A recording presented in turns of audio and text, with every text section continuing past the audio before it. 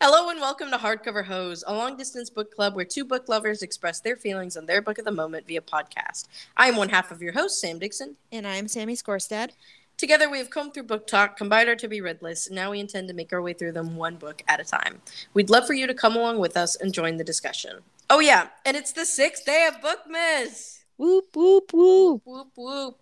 Oh, God. Okay.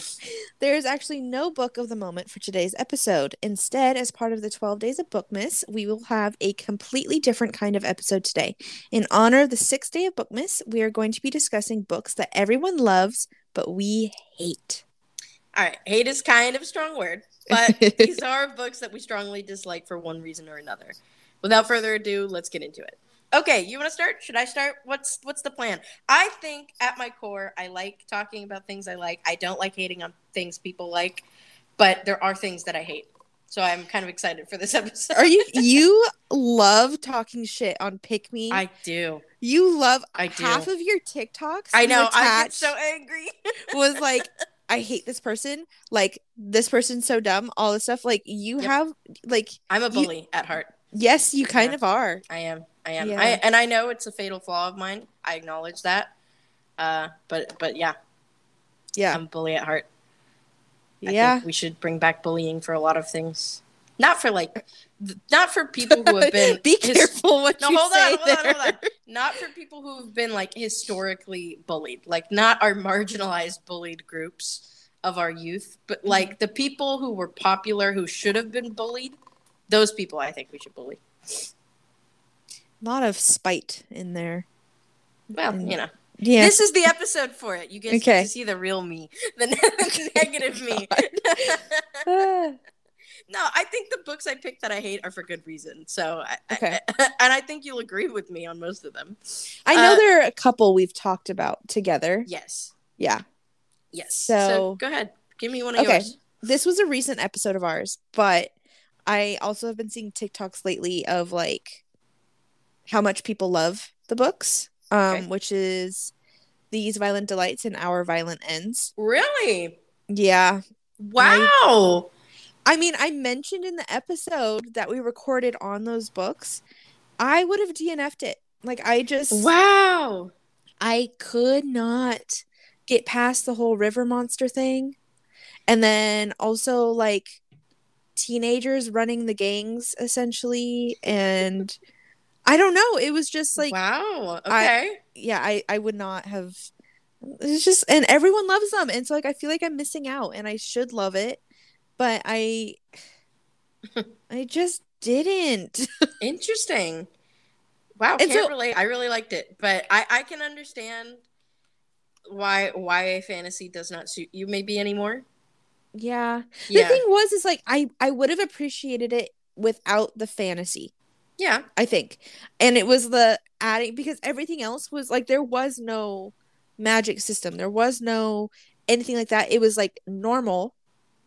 Plus a river monster that turns into bugs or commands bugs or something like that. And it was just like, huh? I don't know. So yeah, you're right. Maybe it's just like that genre is just not for me anymore. Yeah, that's fair.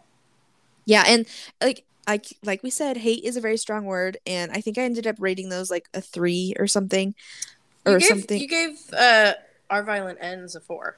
Okay. I think that was in the moment. But like, if you could reflect, what would you give them now? Probably like 3s each, just because like the writing was good and I liked the Romeo and Juliet aspect, but like overall, I think I would have appreciated it if it was just a like more political, social, cultural book and not a river monster. Okay. Yeah. All right. That's my first hot take. Okay. Hey, hot takes all around today, to be honest with you. And then I'll start off strong with a hot take too then, in that regard. Give it to me. Punk 57. I will not read that. I wish I didn't. And I don't feel that way about books usually, but everyone and their cousin loves this book. Everybody loves Punk 57. And now I'm ready to admit that the plot is good. Like, the idea of the story, the plot twist at the end, good. I enjoyed that.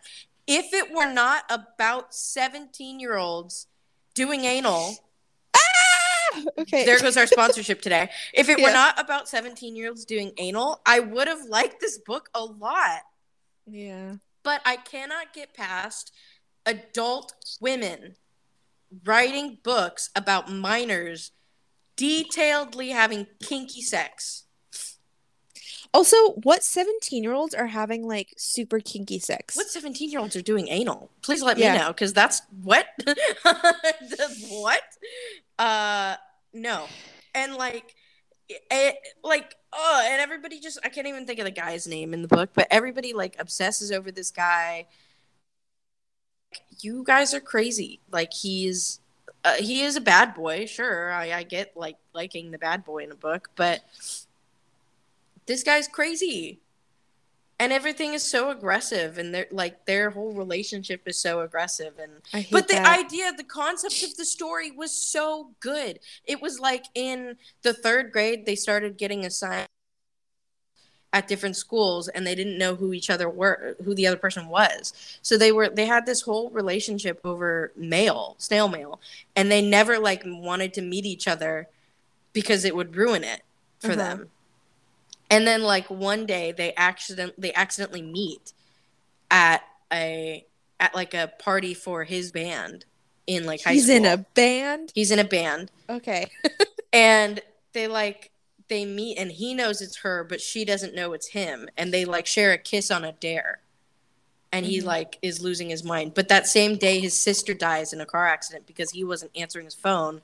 He was messing around with this girl. So then he stops mailing her letters for like a year after his sister's death, and like loses his mind a little bit, which like grief appears in a lot of different ways, and I respect his journey for that.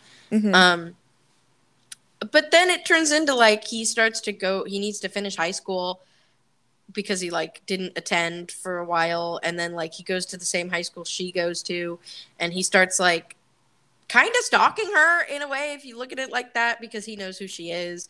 And he introduces himself as somebody else, like gives her a different name instead of saying, it's me, it's Misha, we've been friends forever and you tell me all your secrets and shit. And she's like, why do I kind of like this guy? Because the only person I've ever loved is that guy that I sent letters to when I was a kid. Right? And it's really, like, the plot is good. I love the plot. I thought the plot was really good. But you absolutely ruined this book for me by making it 17-year-olds who have kinky sex with each other every other page.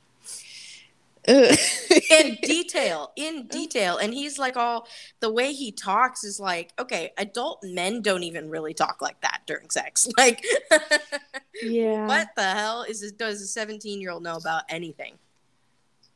It really pissed me off. And also, it's just gross reading about teenagers having sex, and that should be banned.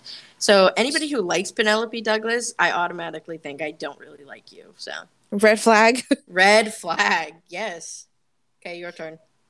Okay. I think we should break open. So I didn't hate this. Okay. I think it's more so like books we take issue with. Okay, I have a category for that as well. Okay, 7 Husbands of Evelyn Hugo. Okay, agree. What's your issue with this? Because I also didn't like this book, but I don't have it on my list, but I should.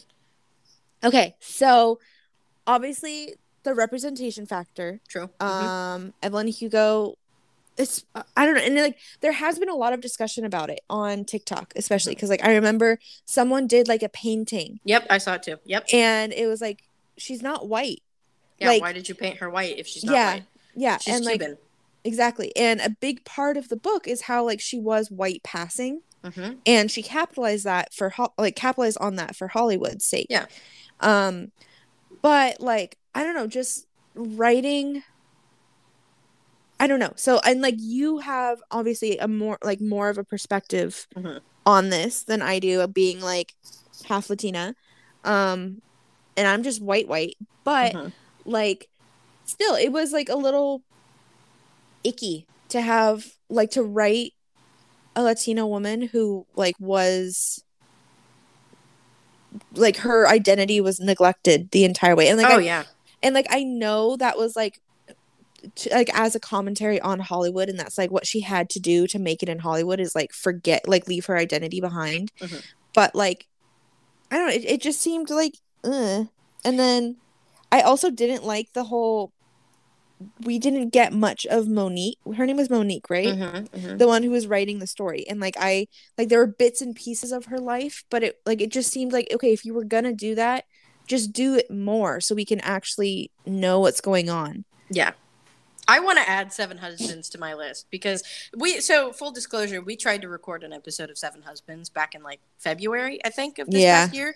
And it ultimately never aired because the audio got all chunky and gross. But also, I think like we recorded a lot of episodes that we rethought after recording them.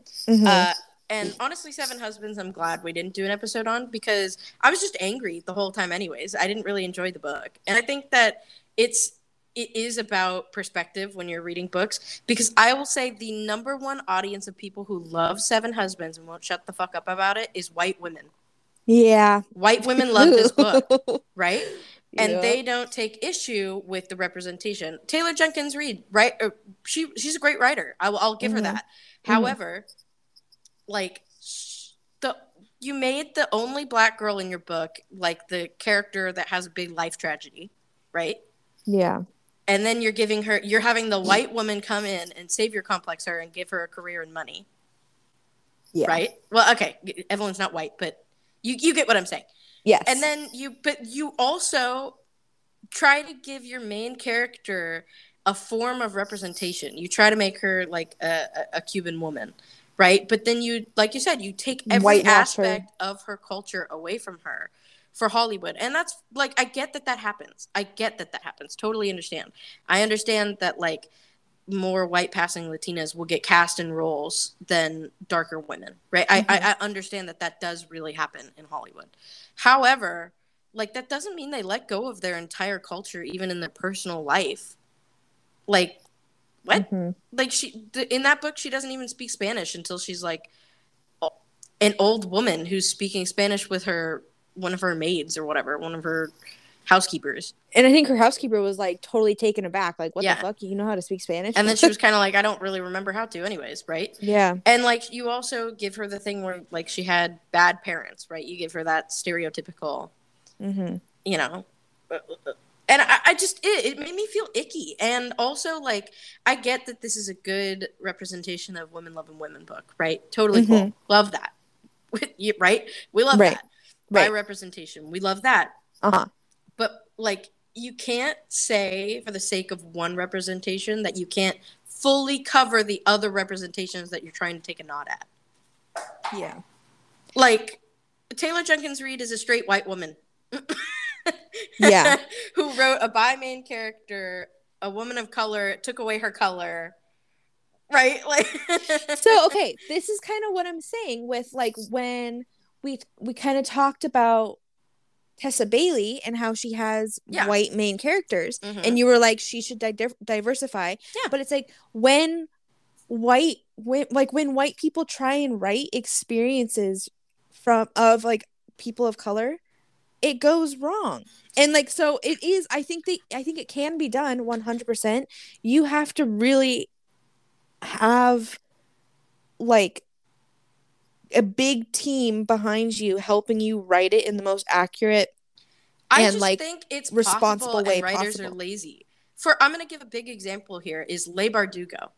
Okay. She is a white woman. She is straight. She writes all kinds of diversity, and I think she does it very well. She writes Latina characters. She writes black characters. She writes gay characters. Like, she does it all, and I think it comes out very well. It's non-offensive, because what she does is she doesn't try to say she understands any kind of struggle for those characters unless it is, like, integral to the story, right? Like, for example...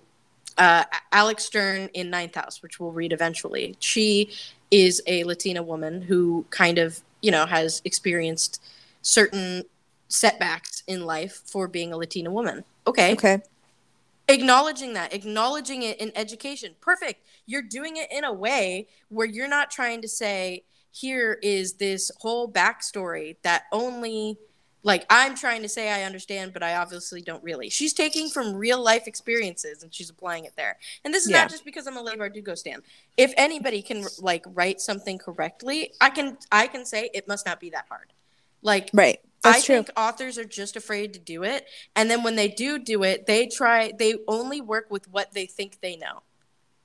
Instead Which of is working often with very racist and stereotypical. Exactly. Like Monique's character being like, her whole character is like, she's sad because her dad died. Mm-hmm. So she lost a parent in tragedy, right? Yeah. So you took a stereotypical thing and you said, I'm going to use that. Like, that's lazy writing, Mm-hmm. first of all. And it's like undertones of racism and stereotypes. And then you wanted to have a Latina main character. And then because you're white, the only thing you did was write her as white, basically. Yeah. There's a way to do it right and there's a way to do it wrong. And Taylor Jenkins Reid did it wrong in Seven Husbands. And I'm agreeing with you there. But I disagree that it's hard to write people of color in a respectful way, because I honestly think it just comes down to people being too lazy to try. Okay, yeah. And have a team that can back you up and say that doesn't happen. For example, also this happens when men write women, right? We see that all the time. Yes. So I'm going to give an example from Hank's books, which you'll read eventually. He had a whole team of women because his main character in that book is a woman, and he's a man. But he said, I don't want to write a woman the way a man writes a woman. So he had a team of only women editors, proofreaders of all ages, and his wife, right, to read what he was trying to say and to ask and bounce questions off of to make sure he was writing his woman main character as realistic as possible. Right. That's not that hard. It's just him not being lazy. Right. Yeah. No. I totally agree. I think they should be doing it, and I think they should be doing it right. And it's very obvious when they do it wrong. And if you're not going to do it right, that's what I'm saying is like, if you're not going to do it right, don't do try. It. Absolutely. Yeah. Another example I'll say, and then we can move on, is Samantha Shannon, who wrote The Priory of the Orange Tree. She has a lot of characters of color and gay characters in there, and she's a straight white woman. I'm pretty sure she's white. But you know what I mean? Like, she wrote it in a way as, like, it's not hard to make a character of color. It is hard to...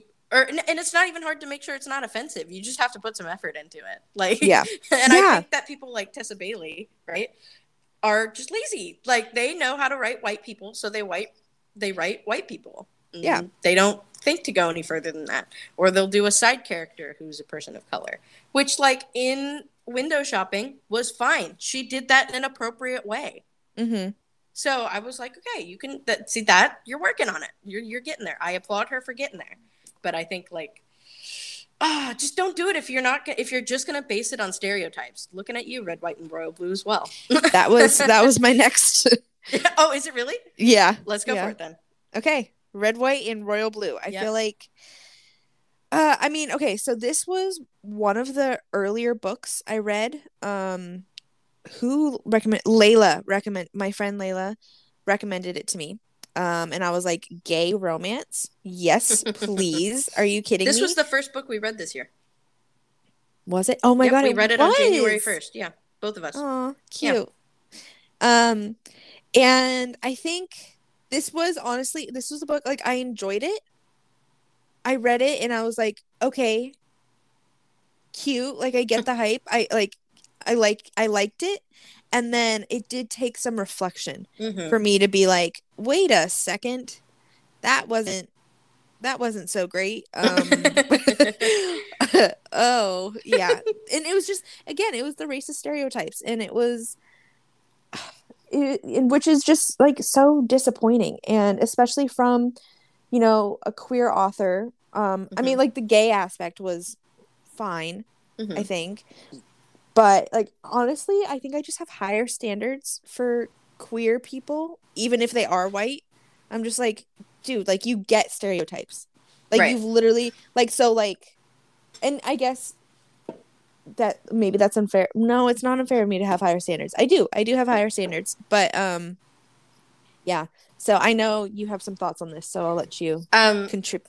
Yeah, I just thought it was...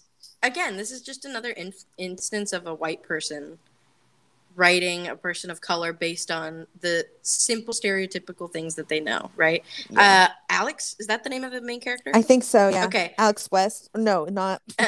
No. Shout out to my friend Alex West. streaming bicon, actually. No, so Alex, he has Diaz. Isn't his last name Diaz? Is it? Is it? It might be. First of all, I'm looking it up right now. Okay, that's my grope. That's my other yikes. That's my other gripe about authors writing people of color is they pick the most common last names. Like it is Diaz. Alex Diaz? Claremont Diaz. Yes, yeah, okay, Claremont okay, Diaz. Okay. Right. So, like, and obviously that isn't a last. Mom's maiden name is Diaz, right? Mm-hmm. Like, I won't say that that's not a name that is a name, right? Right. But like, also in Seven Husbands of Evelyn Hugo, one of the first men that the only man she dates who is a Latino man, his last name is Diaz, and I remember that because you see this last name in everything when white people write it. Yeah. And Alex Claremont Diaz, right? His parents are divorced and his dad was a bad dad and his mom is a good mom and she's the white one. Mm-hmm. Like, you don't think that there's an issue there when you're perpetuating this stereotype of like Latino men being bad fathers? Yeah. Like, come on. It's ridiculous. It's ridiculous. And there's just a lot in that book that made me go, cringe. Yeah. But it does come down to like what kind of environment you set your characters into in the first place. Mm-hmm. And like we get it, like stereotypically, right? Also, most men are bad dads. Right? True. From our generation. White dads are bad dads. Yes, and like most dads are bad dads. But I think that just because you want to apply that to a person, you have to think about the consequences of doing that. Mm-hmm. And I think, again, that's just lazy writing, not thinking into, well, what are my Latinx like audience gonna feel? Like, how are they gonna feel about this? Yeah. Or it's lazy to not have somebody literally to call you out on it and be like, don't do this. Yeah. So you're stereotyping people again. Mm-hmm. Like, maybe you shouldn't do that. Yeah.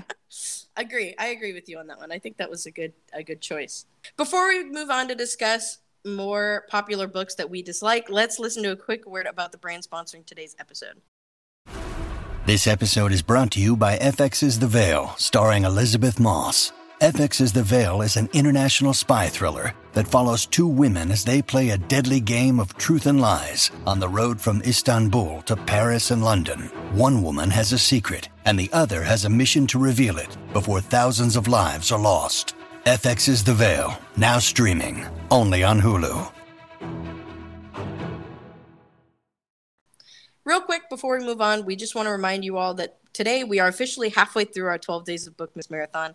We've really enjoyed ourselves, and we hope you'll continue to join us for the rest of our 12-day bookish marathon leading up to Christmas Day. Okay, I think like what we were getting to before the ad was just like the idea of how we change our opinions of books after we've read them, and a lot of like, which I think is sometimes interesting because we usually record these episodes right after we finish the book. Right.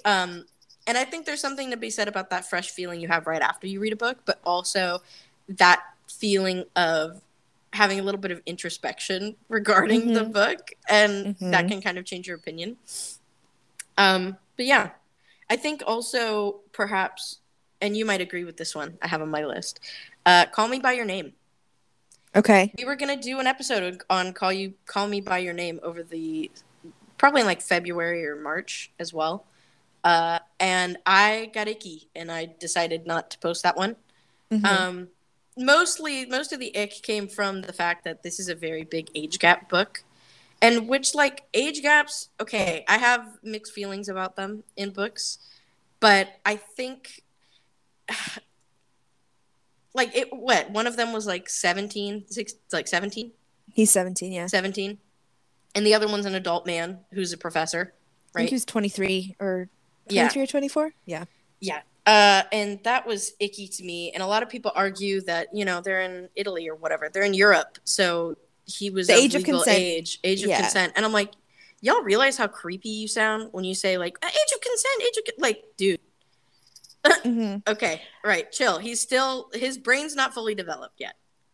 Yeah. Okay. So this is interesting because I actually had a conversation about this specifically with my friend Charlie. who is a trans man, has been, you know, and just like a very, very much like in the queer community, like very aware of all these things. Also read and watched the movie for Call Me by Your Name. And so like I asked him, I was like, what are your thoughts? Because like I mentioned, like we recorded an episode and I really loved the story, and I really loved, but then like when you called that out, I was like, oh shoot, should I not be liking the story?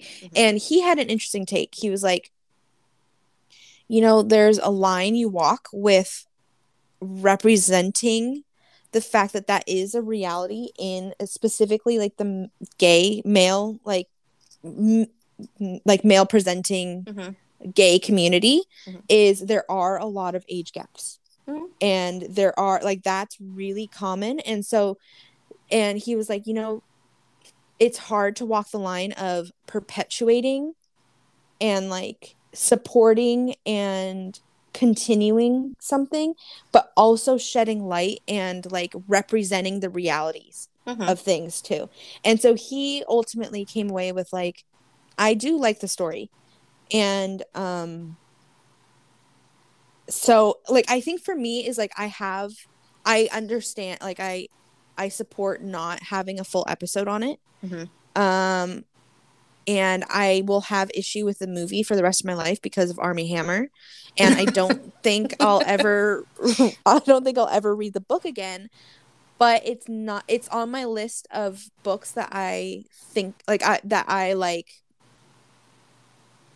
I see both sides and I don't hate. Okay. I guess. Yeah. I think a lot of my uncomfortable feelings with this book stem from like I was groomed. Yes. And so when I see that kind of trauma being inflicted and painted as a romance, it kind of hurts me. Yeah. And then also if they acknowledged like the trauma of moving on after this relationship, like later in life, acknowledging the trauma that it brought, like I think maybe that would add a different level to the story that maybe I would have enjoyed more. But the fact that it's painted as this romance is like, I think what makes it icky. And also the extra level that makes it icky is Andre Ossiman revealing that he likes icky. That he's a literal pedophile who wants to have sex with 13-year-old girls. So he already like is attracted to younger and younger people, which adds another layer of icky because he's basically writing out his own fantasy version in this book, and that is icky to me. Yeah, I forgot to take issue with that. Also, the peach or apricot or whatever the fuck it was, like that was weird. Yeah. It was a weird story all the way around. Like, I understand like the level of like having a romance and gay representation, and like I get that. I totally get that. It's not that I don't. It's just the underlying trauma that would bring was like not really acknowledged. And I think like coming from a similar experience, it just feels like, oh well, okay. Yeah. Normalize it. Okay, yeah, that's fun. I get that. Yeah. What else you got on your list? I went through my big ones and I was kind of I can't think of other ones, honestly. Really? Okay, I have a few more. Okay. Just one that I won't nod too much into, but The Alchemist. I briefly mentioned this. Oh, right. A couple episodes ago. Shit. I hated The Alchemist. Like I forgot about that. I think people who say this is their favorite book are people who want to sound profound. Yeah. This is how much I don't think about The Alchemist. I didn't even think about that. But like, I remember reading that and like, I wanted my life to be changed. And I was just like, what the fuck was that? Like this is the most biggest waste of paper and time. I really thought I was going to like it too. Cause I do like profound things sometimes. Right. But I was just like, this was dumb. Like, and maybe it's because I'm not smart enough to get that underlying meaning of the right, like okay. No, see, like okay, it was boring. For me, boring. I enjoyed the story for me. Like but I was also like, this isn't that profound. Yeah. Like I enjoyed, like it was a quick read, it's pretty short. I like the orange cover, Yeah. but ultimately, like I was just like, either I'm like really, really, really missing something, or this just like isn't. Yeah, but then I looked it up and I mean, like I got that, but like that, what, like it was just kind of like, okay, yeah, that's not that like, why is this everyone's like holy grail book? Literally, I'm with you, and that's why I don't like this book, because I think it, like, everybody presents it as one thing, and I just thought it was not that. Like, I think that's a book that people read when they don't read books. You know what I'm saying? Like, people who don't really read say that that's their favorite book. And that tells me a lot, like, you haven't read enough to understand that that's not that profound. AKA, like, if you're in a bar and you ask a guy what his favorite book is, and he says it's either Catcher in the Rye or this, red flag. Exactly. Another one I have on my list, which might offend some people, is Love in the Time of Cholera by Gabriel Garcia Marquez. Never read it. Okay, so I like Gabriel Garcia Marquez. Like, I've read a few of his works in university and stuff like that. But I picked up this book because it was actually recommended by a book talker that I like and respect. But I'm going to preface by saying this book talker is a man. And I think that men who read this book like it. But I think that anybody in their sane mind who reads this book would not like it. I have a variety of reasons. I know you haven't read it, but I'm going to spoil this book for you guys. I like spoilers, so spoil it for me. Don't read it. Like, I'm going to preface with that. You'll be disgusted, honestly. The premise of the book, this is a romance, okay? The premise of this book is boy likes girl when they're kids, right? They live down the street from each other, and he's like, this is the girl that I'm going to marry one day. Okay, right. We like childhood to lovers, right? Yeah, right. Love that. Fine. He writes her letters every day because she plays hard to get. And so he's like, I'm going to write her letters until she falls in love with me. Cute. Cool. Right? Because she likes him. It's not like she doesn't, right? It's not one of those situations, right? And then they start to date, and her dad finds out. And her dad's like, I'm going to send you away. You can't date this boy anymore. Sends her away to go stay with her cousin. She still gets letters from the boy because they still talk back and forth. And they've decided, once I get to come back home, let's get married. And he's like over the moon because he's excited and he loves her, right? She comes back a couple years later. She's a little bit older, and she realizes, like, I don't know anything about this guy. I actually don't want to get married. So she tells him that. And he spends the rest of his life stalking her. Oh, God. She gets married to another man, has kids with another man. Like, not that she's, like, super actually in love with this other guy, but, whatever. That's her fucking choice to get married to this other man. And he stalks her at every moment. And in the name of love, okay? This is why women are afraid of men. Literally. And so he stays at a distance because she's married and stuff. And then basically at the end of the book, but also in the beginning of the book, her husband dies. Okay. And the day after he's dead, and they're having the, like, little mourning party for him, right? This guy comes into her house at the mourning party for her husband who just died, isn't even in the ground yet, and is like, I've waited 25 years to tell you that I love you. Please take me back. And on top of that, right, that's all creepy. Fine. But this is what I can't get past, is while he is, stalking her throughout her life and she's living her life, he is, like, sleeping with prostitutes and sleeping with whoever he can sleep with, right? He's incredibly racist. He thinks he's the best poet writer in the whole world. And then when a Chinese man beats him in a competition for poetry, there's a 3-page rant on, like, racist rant on why Chinese people are dumb, basically. And I was like, for what purpose is this in the book? Like, obviously, this is just a small manifesto of how Gabriel Garcia Marquez feels about Chinese people, right? Yeah. I was like, what? This furthers the plot 0. 0. Okay. So I was like, What that the was fuck? uncomfortable. I almost DNF'd at that point, but I was like, I have to finish because I need to know, right? Like, Mhm. what is the thing people like about this book? Because I'm not there yet. Mhm. And then in his older years of life, right? Like, this is the whole life in this book. He's like 60, right? And Okay. he starts grooming his niece, who is 14 years old. And they have sex. And there's scenes where he's having sex as a 60-year-old man with his 14-year-old niece. And she becomes obsessed with him because he's grooming her, right? And that's how grooming works. And then eventually he finds old love's husband is dead, and he's like, he breaks things off with his niece, and she kills herself. This book is so fucked up that I was like, am I reading the wrong book? Like, is this cannot be the book that people like rave about online. You can't see me right now, but my jaw is literally Dude, dropped. my jaw kept dropping. I was like, this is the most fucked up book I think I've read this year. And the thing is like, people love this book. And I'm like, is nobody reading the same story I am? And then the woman he's in love with takes him back. And they're like on their deathbed, basically. They're on a cruise around the area because it's, cholera is around, and that's like part of the book too. And I was just like, what the fuck am I reading? Like, what? Have I been transported to the Twilight Zone? Like, what is going on? This was the most read this year. And we'll talk about that in our New Year's episode when we talk about, like, worst books of the year. But I just can tell you right now, this is the worst book I read this year.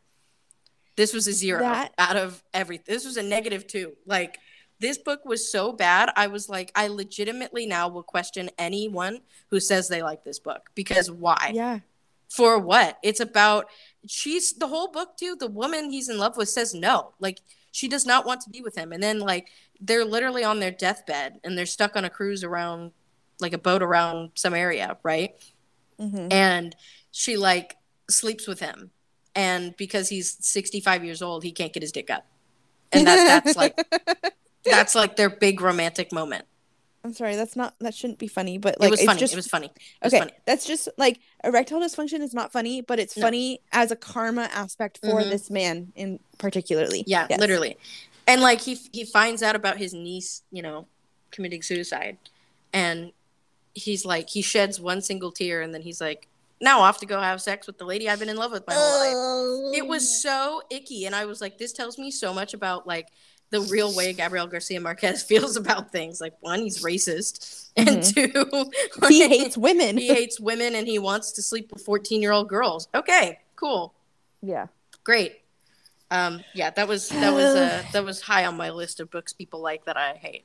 And now I question any man especially men, who say they like this book. Because what? He's the author of 100 Years of Solitude. Yes, and I liked 100 Years of Solitude.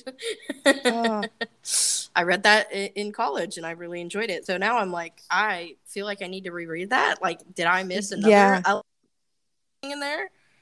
I don't know. And my final and last book was Where the Crawdads Sing. I just take issue with that book.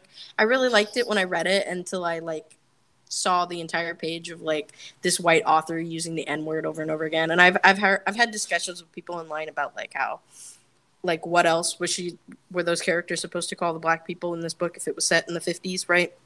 Yeah. And I was like, I get that. I get not erasing racism. And yeah, but I don't know. There was something about this white author really leaning into racism that wasn't a part of the book at all, right? It wasn't a book about race. You know what that reminds me of? So I haven't read it yet. I'm, like, looking at it on my bookshelf because this was huge. This book this year was huge. Yeah. And I it reminds me of, like, how people will take, like, compilations of white people in, like, white actors in movies who were just a little too good at their lines using the N-word and stuff. And it's just like, there's one of Adam Driver, I think, from the Black Klansman, circulating around right now. Oh, I haven't seen that. And then there are some from, like, 12 Years a Slave of, like, you were a little too good at playing The racist guy. And yeah, and it's just, and I think when it comes down to it, even if there isn't, like, there genuinely isn't I'm gonna use a racist bone in their body. Yeah. It's just feels so wrong. Yeah. To watch. Icky. It's icky, and it's like, I get it, like, okay, so I think it was in 12 Years a Slave, Alex Pettyfer, I think, played a slave owner. Okay. And fuck, was it?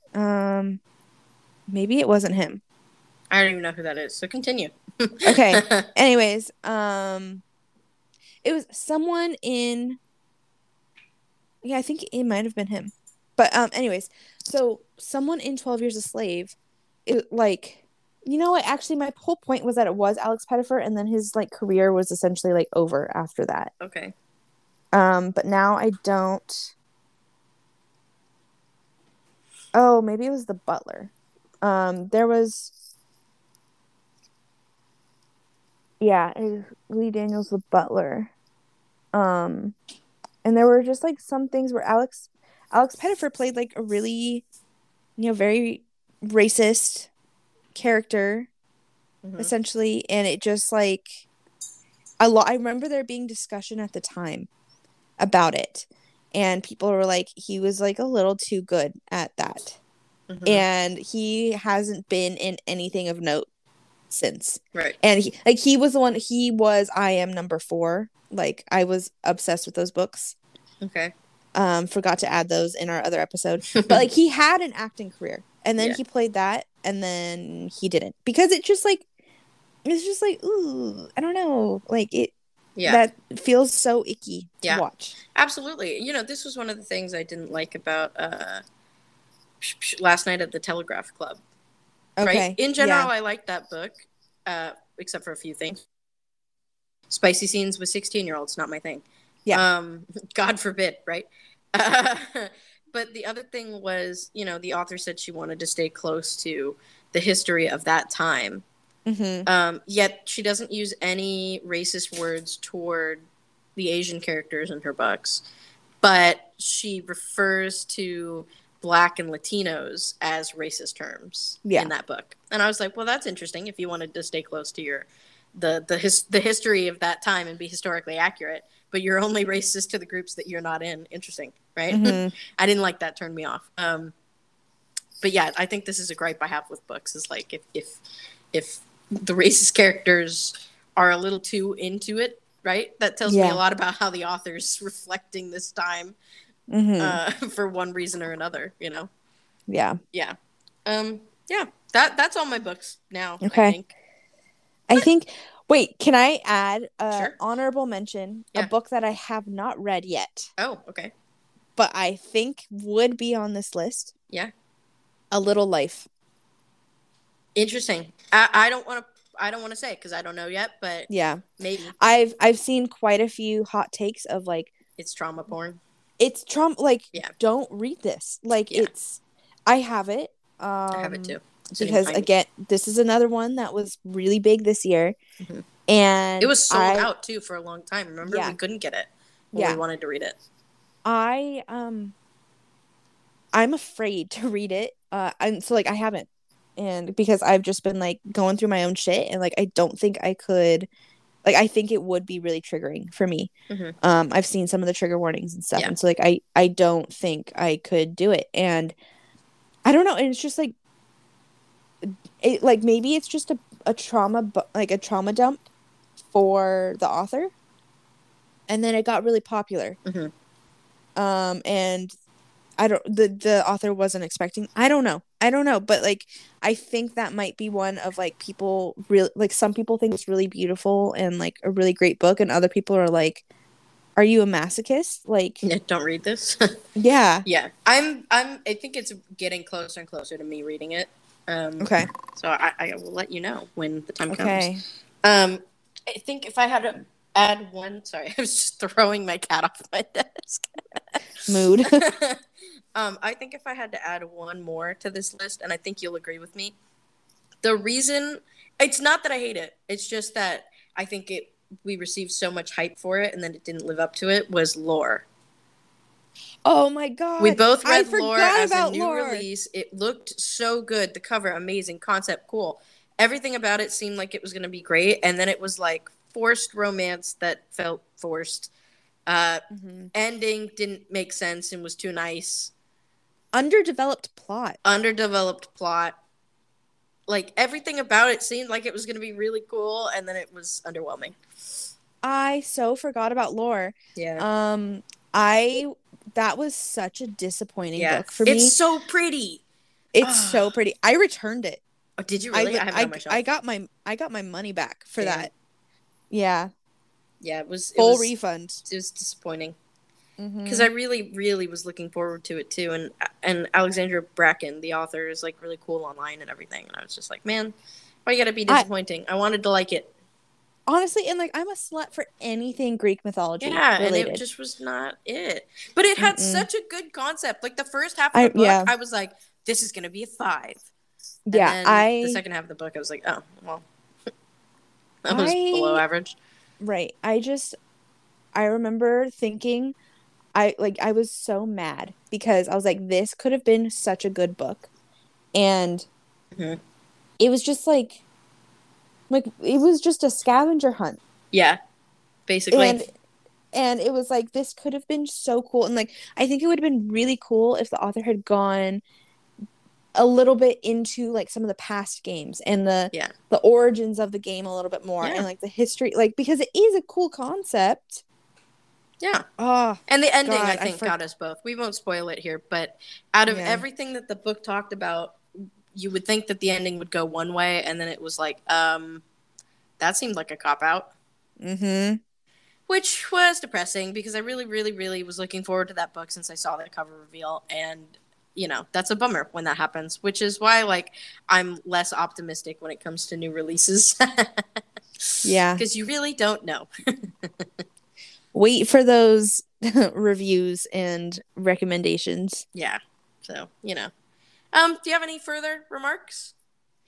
I don't think so. I think what we mentioned about like in being introspective, like after the fact, is important, and changing your mind on opinions and stuff is when you receive more a good info. thing. Yeah, that's a good thing. And absolutely. I encourage everybody to change your mind about something because you learned something new. So yeah, and or also someone showed you or talked about something and you're like, oh, okay. Right. Yeah. And I also like obviously take everything we said today with a grain of salt, except for Love in the Time of Cholera. But like if just because someone doesn't like something you like doesn't mean that it's inherently bad, right? Like you can like things. Nobody here is going to tell you like I like things that people don't like. So that's fine. Like the things you like, and don't let people make you feel bad about liking those things. But you know, like what Sammy said, take things with a grain of salt and understand that multiple perspectives play into how people receive art. Yeah, especially for like as a white woman, like cis woman, it's like there are things that go over my head, and I think when I do like look at the perspectives and like listen to the perspectives of people of color on like certain books and stuff, it's like, oh shit, yeah, okay, like and then I can look back and I can read back and be like, oh yeah, that was kind of wrong. I don't think I want to support that book anymore, or I'm not considering that one of my favorite books anymore because I can empathize with someone else's perspective, right? And just because it didn't personally like offend my own identity doesn't mean it's like, I don't know, because there isn't much that can offend a cis white person, but like legitimate, like I don't know. So yeah, I mean, I think just staying open to listening to people who it actually affects and stuff is important. Agree. All right. I think that's where we're going to end it for today's episode. Before we part, we'd just like to thank you for listening. If you enjoyed this episode, I encourage you to leave a review in whichever platform you're listening on, if applicable. If you have any further questions regarding topics discussed throughout the episode, feel free to join our Hardcover Hose Discord server via the link in the show notes, or send us an email at hardcoverhosepod@gmail.com. I'm sure we said things that are going to spark people to say shit, but, So is life. Right? Right? And we'll be sure to get back to you. Feel free to recommend books to cover in future episodes as well. As always, I am Sam Dixon. I'm Sammy Skorstad. And this has been an episode of Hardcover Hose. If you enjoyed this listening experience and you'd like to follow along with us next time, the next book on our to-be-read list is Duke Actually by Jenny Holiday. Until we meet again, enjoy your reading.